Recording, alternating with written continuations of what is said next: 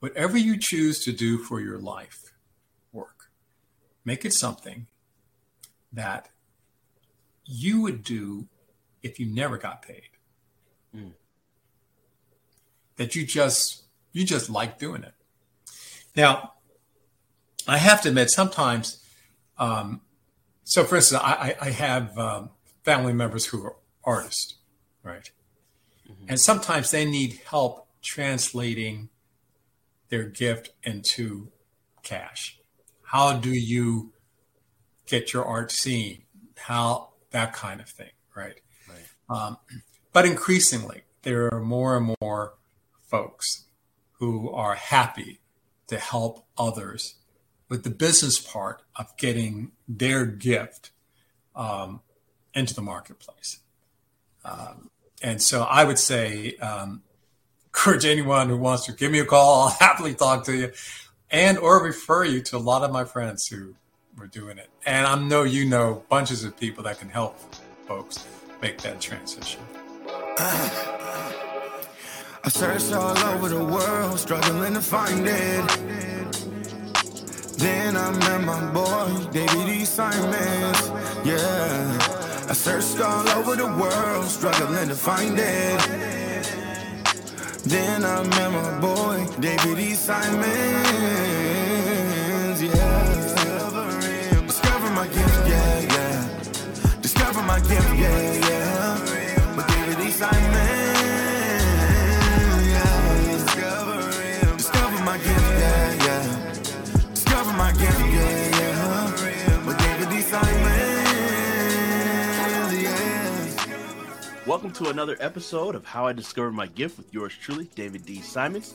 I am joined here by an amazing, amazing person, entrepreneur, leader, teacher, and someone I consider a friend. I'm excited, delighted, and energized to share with you guys this amazing man who I've known for some years, Dr. Phil Lewis. He's an investor. He's the owner and operator of the Carthage Investment Group, headquartered, I believe, in upstate New York. And they do some amazing things. So you'll hear more about that later. But I've just grown to observe and learn from a distance just how Dr. Phil operates as a person, how he treats his wife, just the demeanor he is. He's always sharp. He's witty.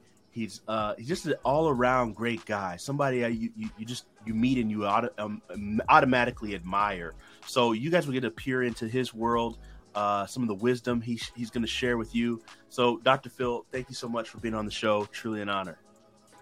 Hey, David, thank you for having me. I can't tell you how much I appreciate you having me on. I have appreciated our friendship and truly amazed at your success. You're really doing a bang-up job. Oh, thank you, sir. Thank you, sir. So I'd like to dig in right from the beginning in your journey, Dr. Phil. Just take us through, from your childhood to today, and the path that you took to get to where you are today. Sure. Well, I think the major thing is to, I am a product of a hardworking, faithful African-American family. My parents, my mom's family moved from South Central Virginia to Pittsburgh in the 1920s, part of the Great Migration. And my father's family were from the West Indies. His father was from St. Thomas. His mother was from Barbados. And I think I must have been around 12 or 13 when I heard her complain that she thought his family were really Puerto Ricans who were passing for people from St. Thomas. And she was really upset about that.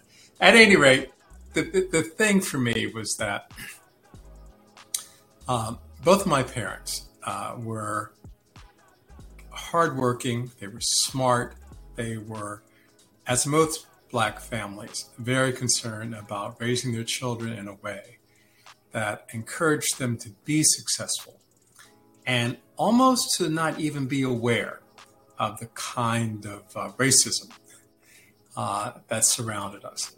And I have to admit, it worked so well that I remember when I was in high school, we were walking to downtown Washington, D.C., a bunch of black fellas and I, and one of them yelled at a white guy across the street, "Hey, honky, go home." And I said, "Oh, man, don't treat him like that," right? Yeah. So, yeah. I mean, so the other piece of that is that my dad was a cryptographer. He was in the Signal Corps in the Army, and so he was responsible for handling classified messaging in the Pentagon, which was his last duty station, and his work was so secret that he never told me what he did. It wasn't until I was in ROTC in a military science class, and I figured out what Dad did. And I came home and said, "Dad, I know you're a cryptographer." And he just smiled. He never said anything else. He just smiled and let that go. And then my mom. For those that don't know, what is a cryptographer? A cryptographer is a person who both creates and breaks codes for communications. So all the secret codes that were used during World War II, or in any wars, right? But particularly during World War II, the Korean War, and on, my dad was involved in both creating and decrypting codes. So that's what a cryptographer does more or less. So it's a lot of mathematics, really, trying to figure things out. And that stood me well, right? Because I love math and science. And actually, at the time that I was leaving high school, I was trying to decide between going to med school or law school. And what really pushed me toward med school was that I was so much better in science than I thought I was at literature or writing or that sort of thing. So, and a lot of that came from Dad. Love that. So you were telling us about your mom as well. Yeah. Well, her parents, as I said, moved from South Central Virginia, the area around Martinsville, Danville. And they were light enough to pass. And I think it particularly, though her father was the darkest of his siblings.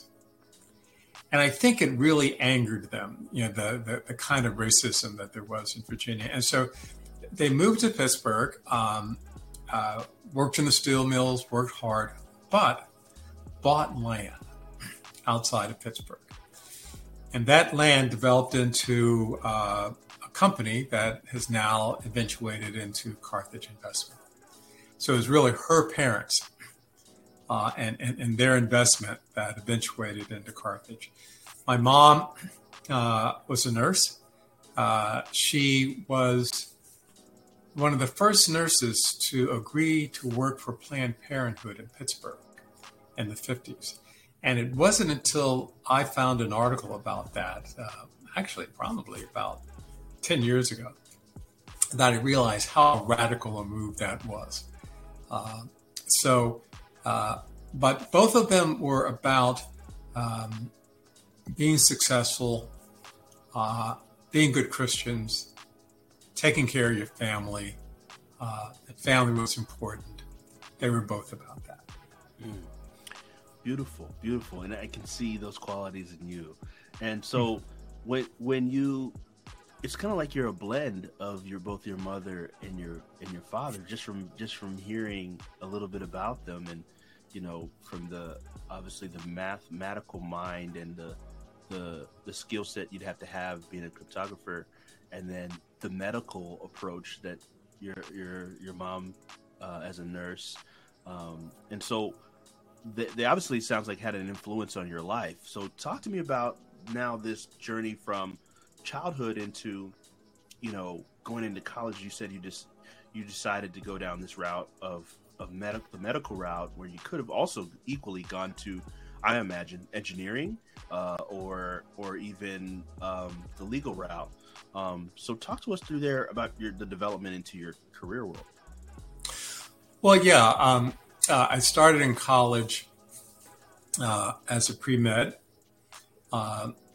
thinking that I might want to go to med school, but I wasn't sure.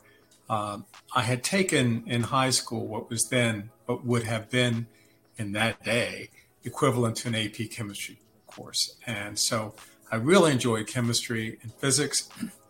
And indeed, I was trying to decide really between medicine and law.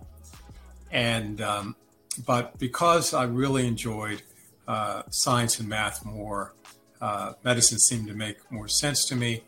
Also because I was in college in the 60s, and the idea of being a physician and being able to help the Black community was, a big thing in my mind.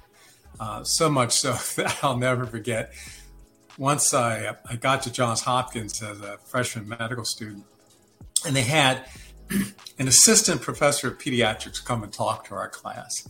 So this is 120 young minds just got to Hopkins, right? And he said, he looks out and he says, "How many of you are here because you want to make money?" I didn't think anyone would raise their hand, but 3 or 4 people did. I thought that was outlandish, but okay, fine. How many are you here because you want to help people? So I'm raising my hand. So he says, how many people are here just because you just like thinking about the human body? You just enjoy thinking about the human body. 3 people raised their hand. And he said, those 3 should stay. The rest of you should leave. and the point that he was making was that it takes so much energy to be a physician, just to become a physician, but then to be a physician, that if you're not just loving it, you need to go do something else. And but thankfully for me, I found epidemiology as a route in medicine that made sense to me, which is highly mathematical. It's basically based on statistics and trying to understand the occurrence of illness and injury based on statistics. And it is part of that second half of medicine, preventive medicine. It's about how do you keep people well, keep them from being injured, from being ill to begin with. So that's been my career. I've really enjoyed it. And so that's how I made the transition basically from high school through to my career in medicine. So how long did you spend in the epidemiology? Yeah, no, it's not an easy thing. In fact, I tell people all the time now that most of my life I've had to explain what an epidemiologist is, except during the pandemic, right at the beginning, the New York Times had an article that said, "Epidemiologists rock." So ever since then, it's been not so bad. But yeah, I mean, the route for me and the interest for me in epidemiology, as I said, is really about keeping people well. And it actually blends into this whole thought that I then developed by God's grace, this idea of enlightened capitalism. Mm-hmm. Because, in fact, the Nash equilibrium, and for your listeners who have not seen the movie A Beautiful Mind, it's worth seeing, if nothing else, for the bar scene. And there you can go on YouTube now and just type in the bar scene from Beautiful Mind, and it will come up.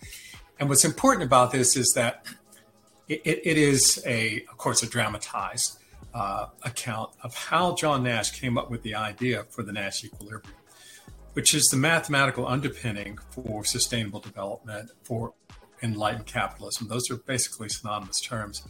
And he won the Nobel Prize for this. And the essence of it is that raw capitalism that's described in Adam Smith's The Wealth of Nations, that assumes that wealth is generated by each person being left to do what God has given them talents and interests to do. And by doing that, people produce a surplus of high quality services and products, and that generates trade and increased wealth for the community as a whole. Enlightened capitalism and the Nash equilibrium say that, in fact, the greatest wealth is generated when I or any individual economic entity does what's in its best interest and the community's best interest simultaneously. Now, that just happens to sound like the second most important commandment when the lawyer asked Jesus what was important. And Jesus said, love God with all your heart and with all your mind and with all your might. And then he said, love your neighbor as yourself. It's no accident that those things say, in fact, the same thing. So, and indeed, I mean, a part of my work in epidemiology has led into exactly that same train of thought. Wow. That's awesome. So your work in sorry, I hear a little echo. Epidemiology, yes, yeah, okay. Yes, your work in that realm. Yeah. And the combination in the financial realm, how did the two merge and collide? Oh, well, first because I did a combined MD and Master's of Public Health program while I was in med school. And then I left. I went to Walter Reed. I did my internship and residency in preventive medicine. I was chief of preventive medicine down at Fort Hood. I was a young captain in a colonel slot. So I got a lot of experience that I would not otherwise ever had seen for like 10, 15 years or more in my career. I then went back to Hopkins. I did a fellowship in occupational environmental medicine with a concentration on immune reactions in the skin. So I was combining dermatology and occupational environmental medicine. And so the professor I was working with and I were doing some consulting work for a consortium of chemical companies that were having problems with immune reactions in the skin to acrylates. And most people, that won't mean anything to them, but anyone who knows about nail salons, the chemical that's generally used to put nails on is methyl methacrylate. And so when I went to Roman Haas to deliver some of this data, they said, gee, would you be interested in coming to be an associate corporate medical director? And I had never thought about that. I thought I was going to stay and teach at Hopkins. But around that time, the research grants from NIH were becoming harder to get. And I thought, okay, I'll go to Roman Haas, which was in Philadelphia, and I'll stay there for a couple of years. I'll continue to teach down at Hopkins. I'll collect some data, and then I'll come back to the Hopkins and teach full time. Well, I got here, and promotions came along, and the kids got settled, and I was making a lot of money, and most importantly, relative to what we're talking about, I was vice president for environmental health, safety, and sustainable development for Roman Haas. Roman Haas was probably the fourth or fifth largest chemical company in the United States at the time. It was a multinational. And so I had an opportunity to see how business was run and to learn, because part of the thing I had to do was to staff one of the committees for the board. And so I got to see how all this worked. And so all of a sudden, it was easy then to translate that combined with the other things I was doing and to saying, well, wait a minute, I can help our family company make the jump to light speed here. Dow bought Rohm and Haas in 2009, and they paid a $34 a share premium to do it, which meant I had a lot of money that I hadn't expected. So I took all that money, plowed it back into our family company, and shifted us from real estate. If you don't mind, could you share what Dow bought Rohm and Haas for? What's the amount that they? Oh, yeah, sure. Dow was particularly good at producing large volume industrial chemicals, but Rohm and Haas was very good and specific at what was called specialty chemicals. So, for instance, it would produce chemicals for the electronics industry, for making motherboards for computers and that sort of thing, and a lot of very specialized areas, right? And so Dow wanted Rohm and Haas in order to help Dow make the transition to maintaining its industrial chemical base, but to be more agile and more customer facing and better at specialty chemicals. So that's why they were interested in Rohm and Haas. And what was do you remember the purchase amount? What Dow paid to get to buy, or a rough estimate? I don't remember the number. I'd have to look it up. I do remember the premium on the shares was $34 a share. And in fact, the tragedy to it all really was that it didn't work out the way Dow had intended, because they actually got into a bidding war with BASF. BASF, as I recall, had cash. Dow was depending on money that they were getting from a deal with the Kuwaitis. The Kuwaitis backed out, and they were some billions of dollars short. And they had signed a non-rescind contract to buy Rohm and Haas. So there was a time at which Rohm and Haas was actually worth more than Dow, because the Rohm and Haas share price was $78 a share when the Dow share price had sunk to like $6 a share. So I don't think it ever resulted in the kind of growth that Dow intended. And the same thing happened when they acquired DuPont, because if you look, they've now respun out into at least two different companies. It might be three, but I'd have to go back and look. Yeah. So Dow's been down a rough road. And in fact, I mean, even at the time, the chemical industry was not the best industry in terms of stock performance to be involved in. And in fact, the only reason Rohm and Haas was up on the block at all was that the Haas family, who owned 34% of the stock, decided they were willing to sell. And until then, it wasn't going to be up on the block. Interesting. Gotcha. So you're, sorry, I interrupted you. You were saying that you now, working at Rohm and Haas, you're a VP, and you are now partaking in this opportunity. It sounds like a once in a lifetime kind of move, like, as you're sharing, that Dow is purchasing Rohm and Haas. So now this influx of cash, and you said, okay, what are you going to do with this? And you put it into the family business. Yes, exactly. Okay, talk to us about that and how that whole process. And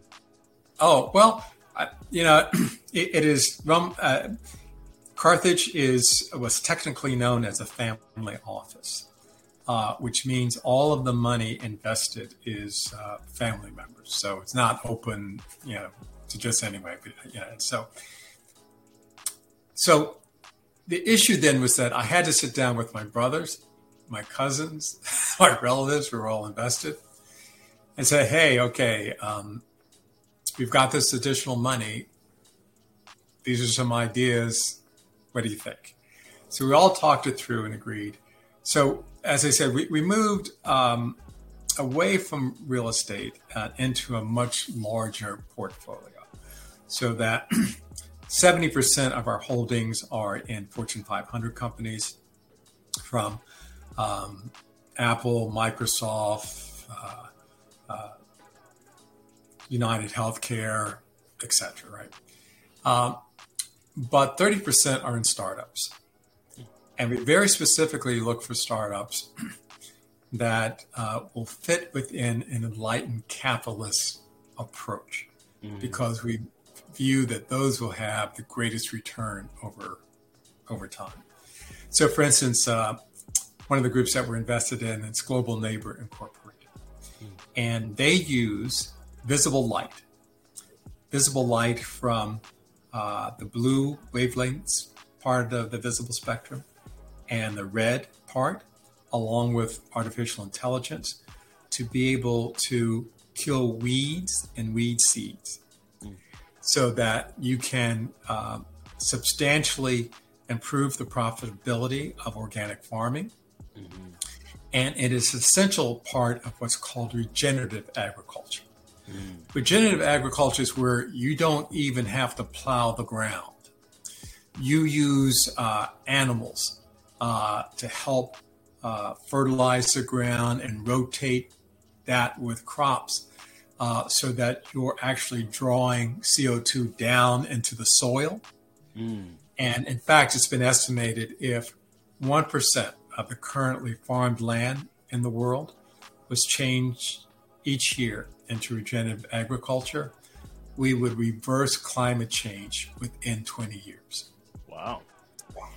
With no change in the use of fossil fuels. Really? Yeah, really. So that's an example of one of the companies we're involved in. Another one, Proven, is a group that use blockchain technology to allow folks who are in the gig economy to easily house their own human resource records, so they can instantly switch from one company to another, and they have full control over their lives. Interesting. Yeah. So that's 30%. The startup, you said 70% is the Fortune 500 element. Yes. And I'm just so intrigued by this, because this is a family-owned investment group. Your mother started, and you were carrying along, and I imagine you're going to keep it going and for perpetuity. So, how? I'm just asking the questions that I'm thinking listeners would ask listening to this interview. How did you guys keep the organization and separate family and business? Or do you have, this is we're dealing with money, livelihood. We're dealing with, things. You got to look at things from an investor angle. You got to take emotions and all that. How do you guys operate and obviously you've been able to do this for a long time. How do you maintain that? Well, it's first by the grace of God, to tell you the truth, literally, right? Because my cousins and my brothers and I often marvel that we have always gotten along so well. I cannot remember any time over our entire lives that we actually had a fight. Yeah, I know. It's one of those things. I can remember watching TV shows or movies or reading literature where family wasn't getting along, and I thought, what is that? How does that happen? Right? So that's one thing. We've always gotten along. The other thing is that everything's open. Anybody can look at anything anytime they want. We try to make sure that the teams that are looking at new acquisitions, that all of the partners have an opportunity to be involved. Anyone can be involved if they'd like. And we entertain suggestions from anyone. So one of my nephews, in fact, suggested that we invest in Tesla. even though I teach environmental medicine down at Penn, and I had some reports from one of the residents that Tesla had a really terrible environmental health and safety record, that they particularly were not very good on safety. And so I wasn't really up for investing in Tesla, but because our nephew suggested it, and then we have an analytical model that we agree with that combines both a short and a long-term evaluation of companies and produces a weighted score. And so once a company gets above what we consider a threshold for investment, then we'll consider them. And Tesla was well above. So even though I didn't think it was a good idea because our nephew thought it was a good idea and it had met the cut, we invested. And we've done it exceedingly well, as Tesla has done well. However, it is also at the point where we're reconsidering because Elon Musk has turned out to have what I call the Steve Jobs problem, right? Because you're good in one thing, you think you can do everything. And his thing with Twitter was just a really bad move. He's really taking his eye off the ball.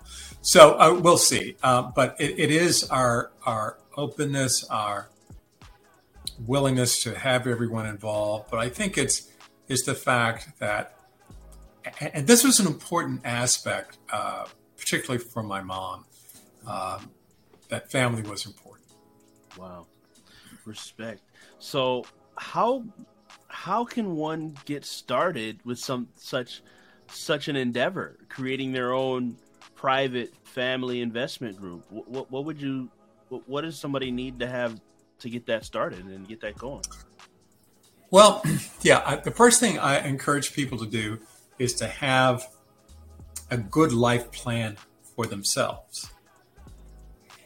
And that should include 5 segments: metaphysical,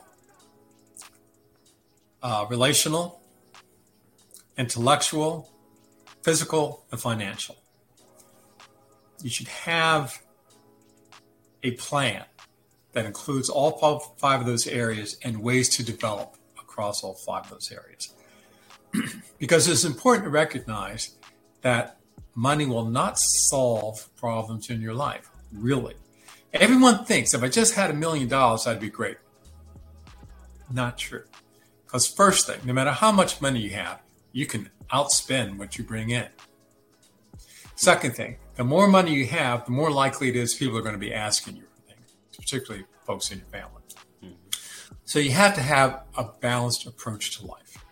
And I say to people all the time, you can be Muslim, Jewish, agnostic, atheist, whatever.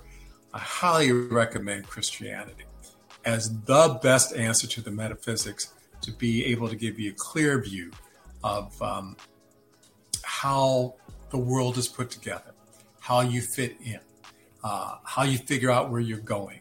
And then to be able to look at money as what it is, a tool and a gift. So that's number 1. Have a good life plan. Number 2, know the following percentages and discipline around money. You give away 10% of more of any cash that comes your way. And there's a technical term, cash flow, right? Mm-hmm. So that's any money that's coming your way. Mm-hmm. Simplistically, right? Right. You give 10% or more away. You invest 50% or more, and you spend 40% or less. The importance to that is that your assets are always growing quicker than what you're spending. And over time, the amount that you have to spend is going up, but you're never caught short. Next, investing does not mean put the money in a bank. The only thing, and I have a lot of friends who work for banks, fairly major banks, Goldman Sachs, etc. banks are good for liquidity, money that you need to immediately pay bills, or you need some cash immediately. That's it. Investing means putting your money, at the very least, in a equity-based fund that mirrors the S&P 500.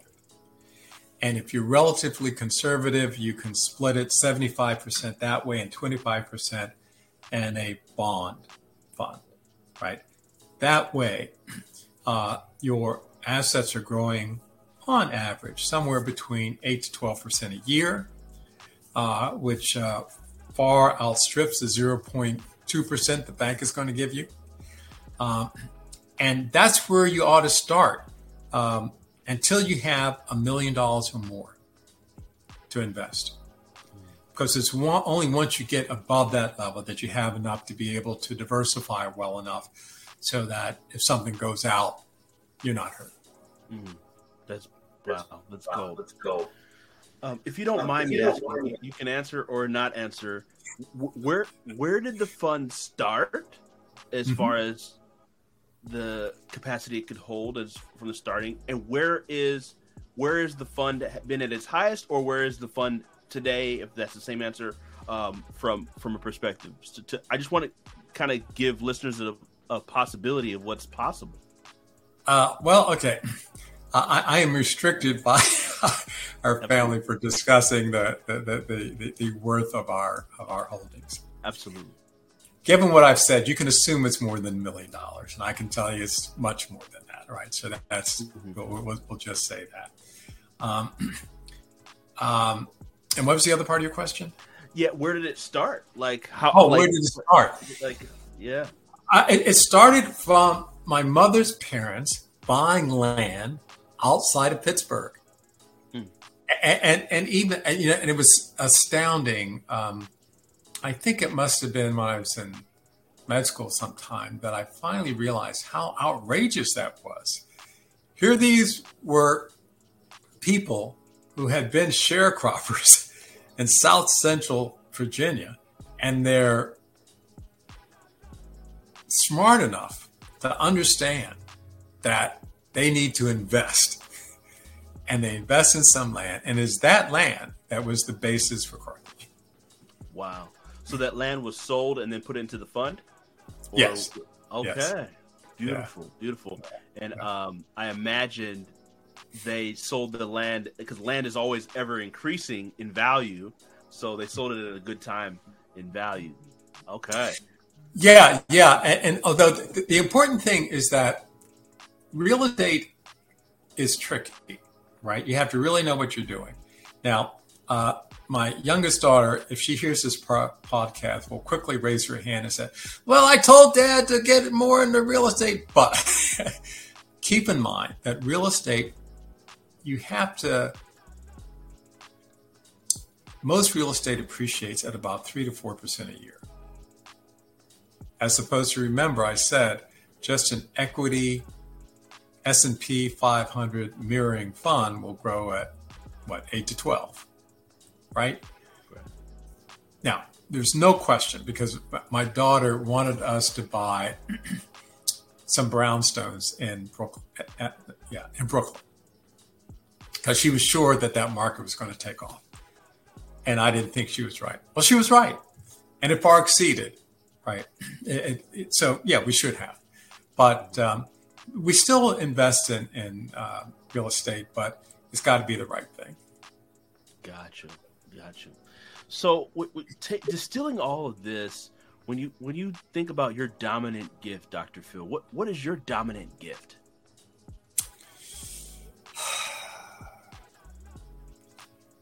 I think my dominant gift is a rational mind and being able to understand the importance of routine. Oh, wow. Yeah, see, it dawned on me some time ago. God has created the world so that most of it runs on these endless routines. and on one level, they would seem to be boring, but they are the essence of life, right? Whether it's how the oceans, waves come in and out, how the tide moves, how the planets are in their orbits, all just routine, right? So part of I like to call myself an effector machine, right? So I make a plan, I know what I want to do, and I follow it out. So my usual day, I get up at 6 o'clock, I say my prayers, I go to the gym, I'm in the gym at 8 o'clock. My workout routine is about 110 minutes. I do about 40 to 55 minutes of weights, about 55 minutes of cardio, and about 10 minutes of stretching.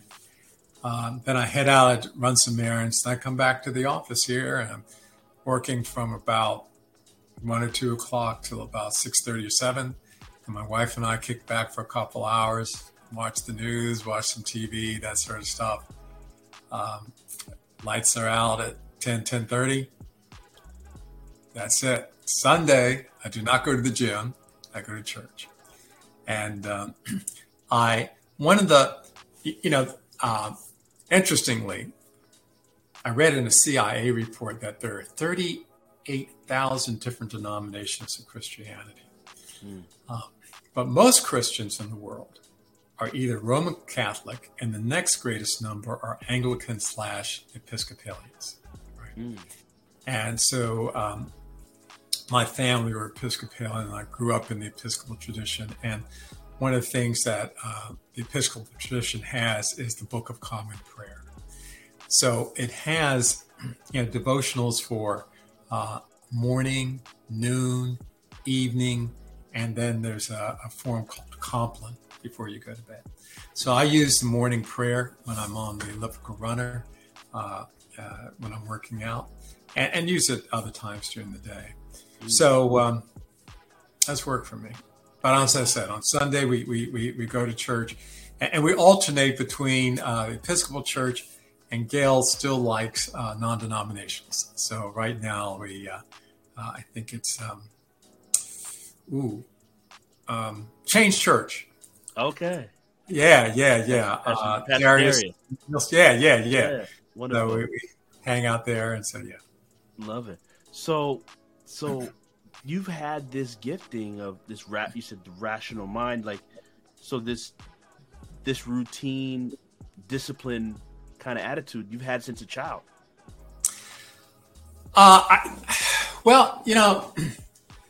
It's interesting. I don't know when it started, right? It was one of those things. That's why whenever people say they pulled themselves up by their bootstraps, I'm saying, wait a minute. Your dad existed. Your mom existed. People took care of you when you couldn't take care of yourself. No one does this on their own. That's just crazy. So to try to understand how I came about is tough. But you touched on the fact that I'm the oldest of my siblings. And there's no question that my mom and dad had like most firstborn, had a great impact on me. So my dad was very organized, right? And so I suppose I got that from him. But at what age it actually clicked in, I don't remember. Because I certainly had times when I wasn't organized. So I can't tell you how old it was, but certainly by the time I was in high school, it started kicking in. Because I'm sure maybe you've probably read books about like the compound effect or slight edge, where a lot of people think success happens like one big jolt, but it's a series of compounded daily habits. Just like I'm sure it's the same with investing. It's not a big jolt right away. It's the consistency over time. If you could just talk about that, because in the show we talk about 3 phases: discovering your gift and developing and then eventually distributing it. From the development standpoint, what is how has the power of the compound effect had on your, this routine attitude that you have? How's it had that effect has had on your life, your business, and then how has the power of compound effect happened in your investing in the finance realm? Well, it's interesting because they parallel. I mean,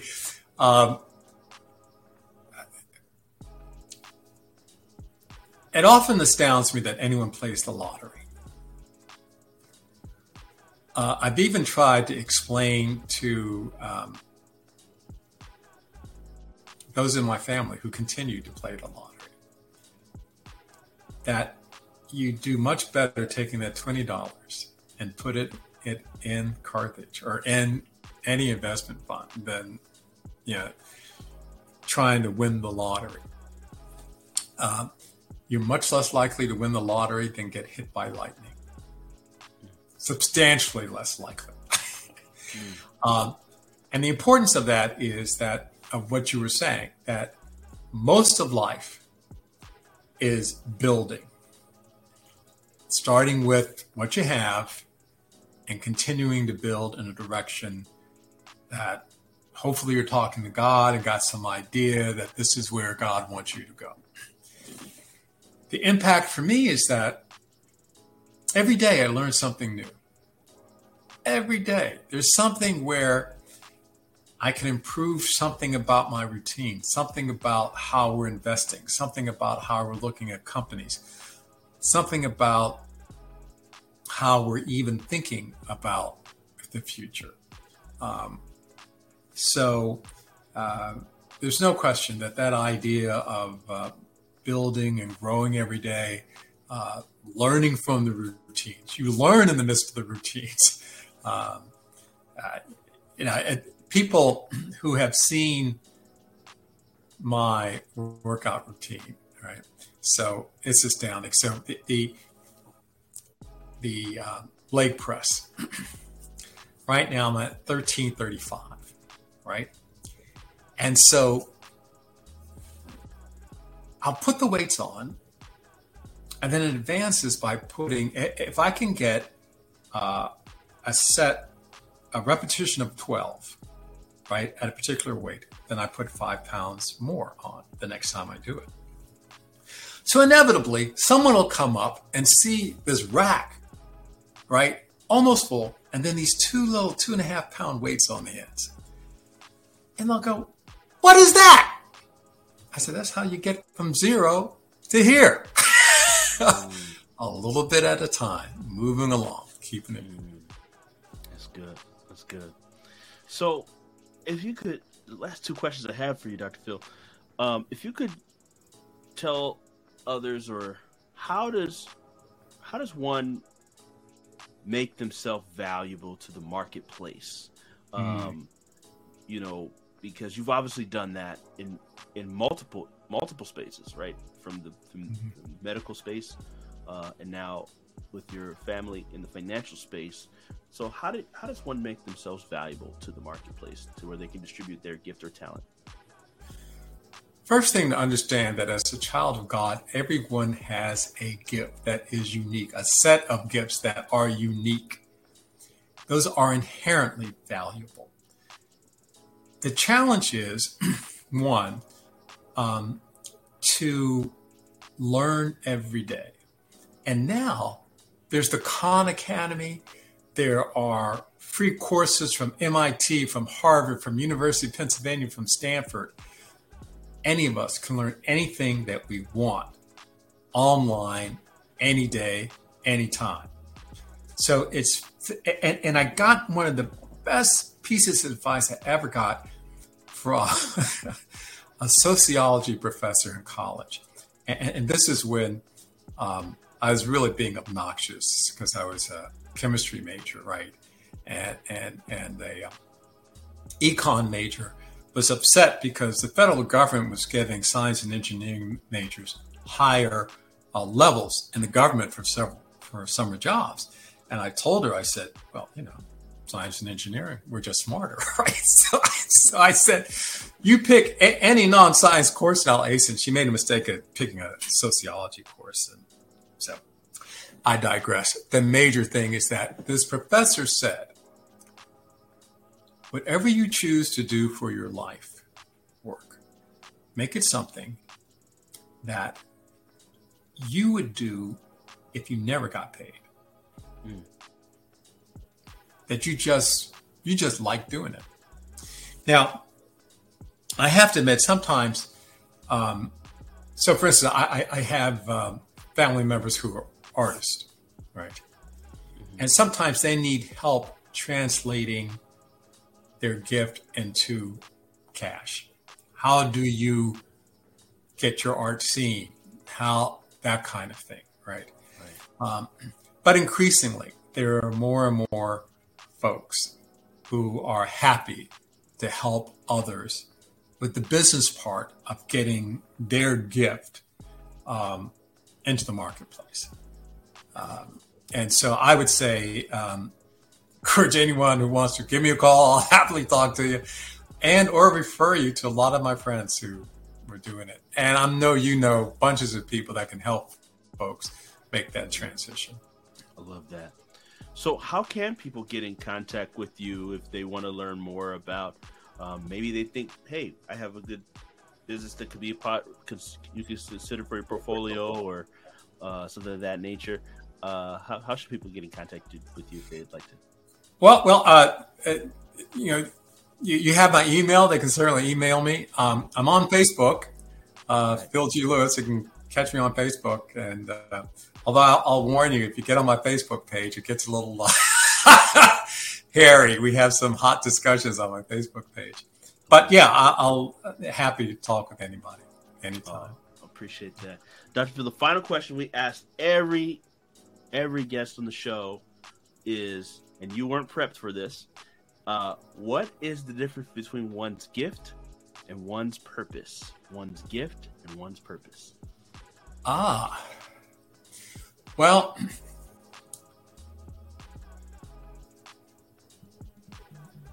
any one of us can have one or multiple gifts. We can be very good at doing a number of things. But our purpose is whatever God has in mind for us for our lives, right? And he might need a multifaceted somebody in this particular space, or he might need somebody with one special gift over here.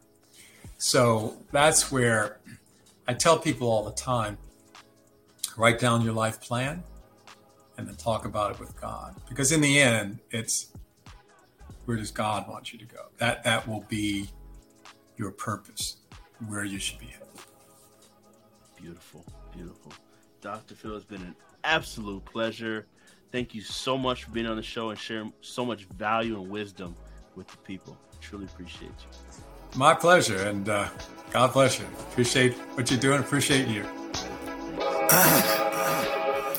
I searched all over the world, struggling to find it. Dear listener, I would like to thank you so much for listening to How I Discovered My Gift with yours truly, David D. Simons. As a token of my appreciation, I would love to give to you my most important piece of work to date, and it's called the Purpose Gift Tape. It's a motivational mixtape geared towards helping you to identify your gifts, which ultimately lead to you discovering your purpose. This is a 6-track album I poured my heart and soul into. It includes beautiful beats and amazing spoken word over it, and I'd love to give that to you as a free gift, as a token of my appreciation for being a part of the community. So to get your copy, all you need to do is go to podcast.daviddsimons.com. That's podcast.david, the middle initial D, Simons, SIMONS.com, and get yours today. Thank you for being a listener. I'll catch you on the next episode. How I Discovered My Gift with David D. Simons is proud to be of the amazing and illustrious Alive Podcast Network.